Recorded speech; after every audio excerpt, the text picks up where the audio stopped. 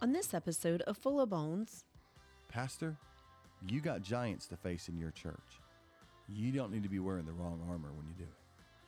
You don't need to be wearing some other church's armor and thinking, well, if I just do these 5 steps, then we'll be just like Saddleback or just like North Point or just like the church down the street. You will go and fight that giant, but you'll be wearing the wrong armor. on this episode, Pastor Matt discusses a third obstacle to revitalization in the local church. And now, here is Pastor Matt. Thank you so much, Jen, and thank you so much for joining us today on this episode of Full of Bones. Today, I've entitled the episode, 3 Easy Steps to Revitalization. Okay, that's just a joke. There's no 3 easy steps. There's no easy formula to this whole church revitalization thing. And if that's what you're looking for, this is probably not the podcast for you. Church revitalization is hard work. It's long work. We're not talking months, we're talking years. Changing the mindset in the direction of the church is difficult work. I want us to go again back to 1 Samuel 17, and I want to show you where the heart of this episode comes from, and it's found in 3 places, 3 encounters that seem to keep coming back up with this idea of church revitalization. Let me sum up the 3 without reading a lot of the text. We've read that text in previous episodes. When we talk about revitalization, David comes to the scene of this great battle with Goliath, and 3 things tried to derail him. We've looked at the obstacle of history and the obstacle of discouragement. Today, I want to talk about the obstacle of the easy fix. There are so many great churches out there, Willow Creek, Saddleback, Passion City, North Point Community Church. And those churches are great. And I know a lot of pastors probably, and I was one when, Purpose-Driven Church came out, we thought this is the answer to church, right? We're all going to be a mega church. We're all going to see churches grow by leaps and bounds. And we've seen those programs come out, those books come out, and we kind of run to those and we read them, and we even may try to implement some of them. And there's nothing wrong with those books. And I don't want to say those churches aren't great churches. They are great churches. I think sometimes there's the easy fix mentality to those books. If you'll do these things, then your church will grow. And we know that that's just not the way it works. And when David comes on the scene, his brothers try to define him. Saul tried to design him, and Goliath tried to demean him. And in all of those, what was happening is they were trying to tell David who he was or how he should fight. Pastors, leaders of churches, we cannot listen to those from the other church that tell us how to lead our churches. When David meets his brothers, Eliab tries to tell him, you only came to see the fight. You only came to see the battle. He defined David as somebody who was just there for the show. And that's not what David was there for. David was actually there to serve and was doing exactly what his father had commanded him to do. But David's going to move on from that defining moment, which was wrongly defining moment, and he's going to face Saul. And Saul is really where we're going to camp out here in just a few moments. But Saul tried to design him, and here's how he did that. David doesn't have any armor. Saul tries to talk David out of going to fight Goliath, but in the end, David says, I'm going to go fight Goliath. I've been prepared for this. Well, Saul, in his wisdom, takes his armor and tries to put it on David. There's the problem we have as pastors sometimes. There's the problem that our churches have. When we, in a church that may be declining or dying in need of revitalization, look down the street and we see that church, the other church, growing, reaching, the energy is up, and all those things. The quick solution is, well, what are they doing, and why don't we just do what they're doing? Well, David couldn't wear any of Saul's armor any more than we can try to put on another model of church.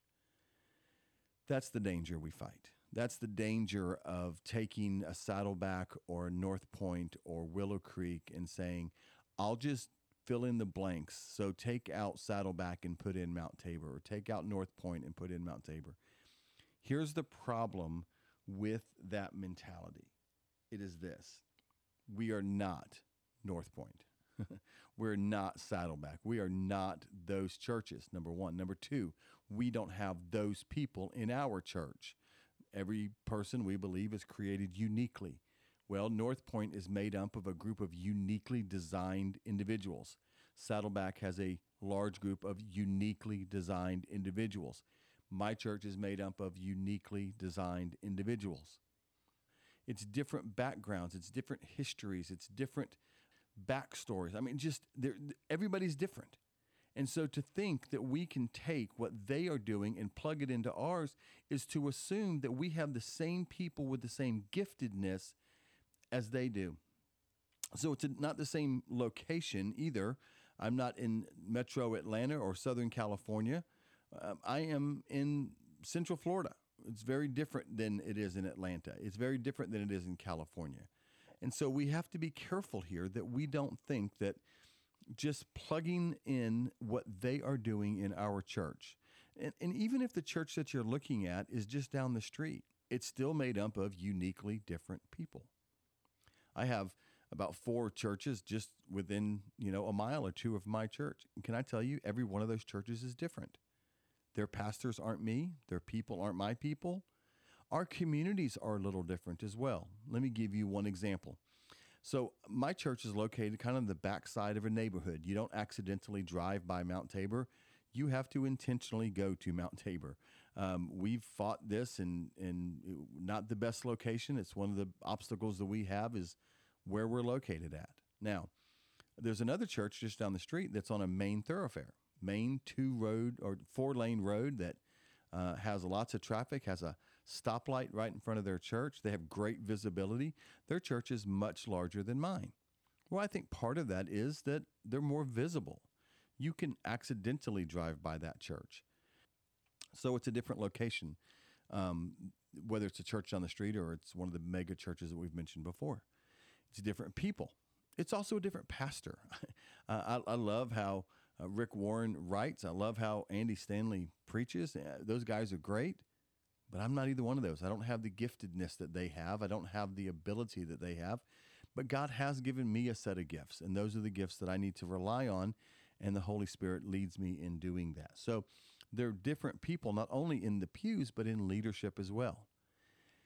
And then there's different communities. Our community is different than the communities in Atlanta and California. And so if we try to take their books and their mentality and their programming and just plug it into our church, it's like Saul giving David Saul's armor and saying, go fight Goliath. Pastor, you got giants to face in your church. You don't need to be wearing the wrong armor when you do it. You don't need to be wearing some other church's armor and thinking, well, if I just do these 5 steps, then we'll be just like Saddleback or just like North Point or just like the church down the street. You will go and fight that giant, but you'll be wearing the wrong armor. Let God equip you. Let God give you the armor. Let God give you the weapons to face the giants that you face in your church's revitalization work. I promise you, David could not have won the battle if he'd gone out in Saul's armor. It doesn't matter because he was not trusting in the Lord at that point. He would have been trusting in the armor that Saul gave him. That's one of the problems we have as a church, isn't it? That so many times we trust our own strength, our own power, our own resources, our own knowledge, our own education, instead of trusting God. David went out and fought Goliath, and even though Goliath had every weapon and tool of the world, the spear, the javelin, the sword, the armor bearer, all of those things that we think we need to be strong and powerful and defeat our giants, David says, you come at me with all of those things, but I come at you in the name of the Lord. That's all David needed. David didn't need the tools of the world because he had the creator of it on his side. So when we face church revitalization, an obstacle that we have, a huge obstacle that I think many churches face, is that we try to just plug in the successful church's model into our church. It doesn't mean we can't glean principles from those churches. I watch and I listen to those churches, and I like to see what they're doing. And then I try to see if I can downsize some of it, and especially in design or maybe a sermon series or something like that. I mean, that doesn't mean we can't learn from them. But if I go and take North Point's, employee handbook and just change the name, it's not going to work for Central Florida. It's just not.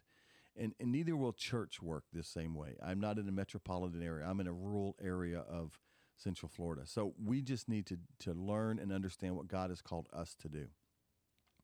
I would also say that I've had churches call and say, well, we want to do what you're doing. Well, you might be able to do what we're doing, but you may not. God's called us to do it this way. We do church the Mount Tabor way.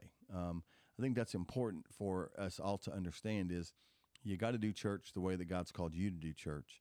And that's what makes church beautiful. It's that every church is doing things a little differently.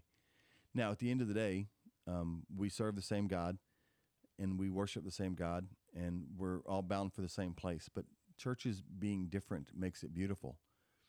And so we have a large food bank. We have a 1,500 square foot building that's nothing but a food bank. And somebody may say, well, how do we do that? We want to do a food bank. Well, it doesn't mean you can.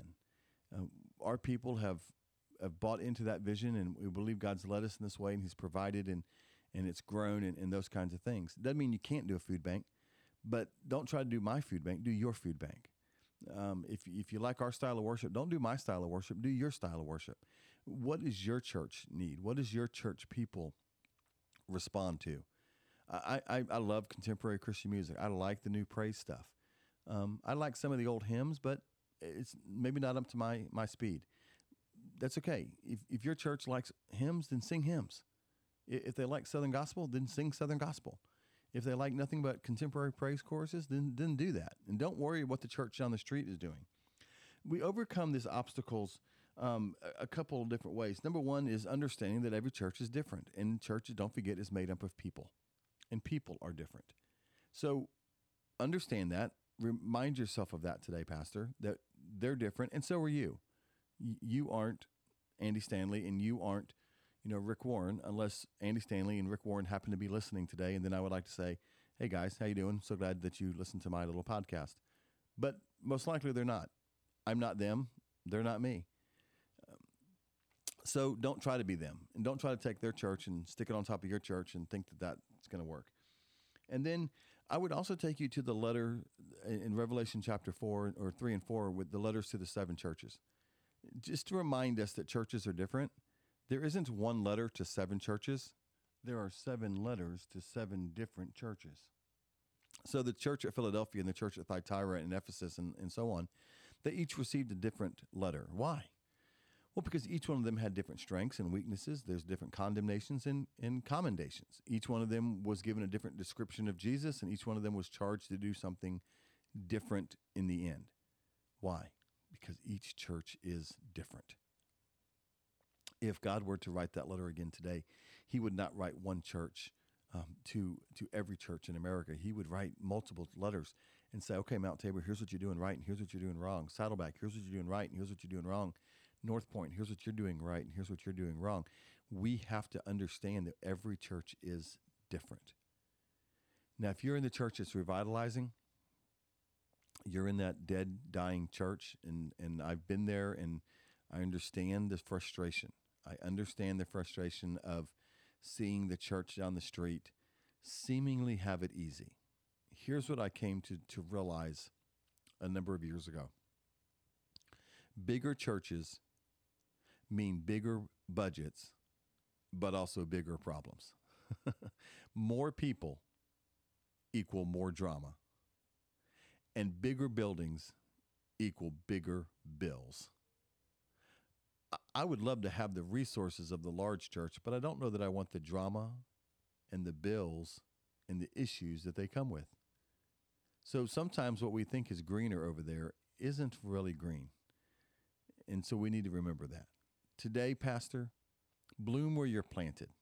Let God do a great work in you. Don't be discouraged because the church down the street is growing because the programs they've chosen are working. Find what God wants you to do. You find it, and then you do it the very best you can. So hang in there, and remember, you can't wear Saul's armor. You can't wear another church's armor and projects and programming. Be yourself. Be David. Fight the giant. Fight in the name of the Lord, and you'll win the battle. On the next episode, Pastor Matt sits down with Dr. Sam Rayner of West Bradenton Baptist Church and churchanswers.com.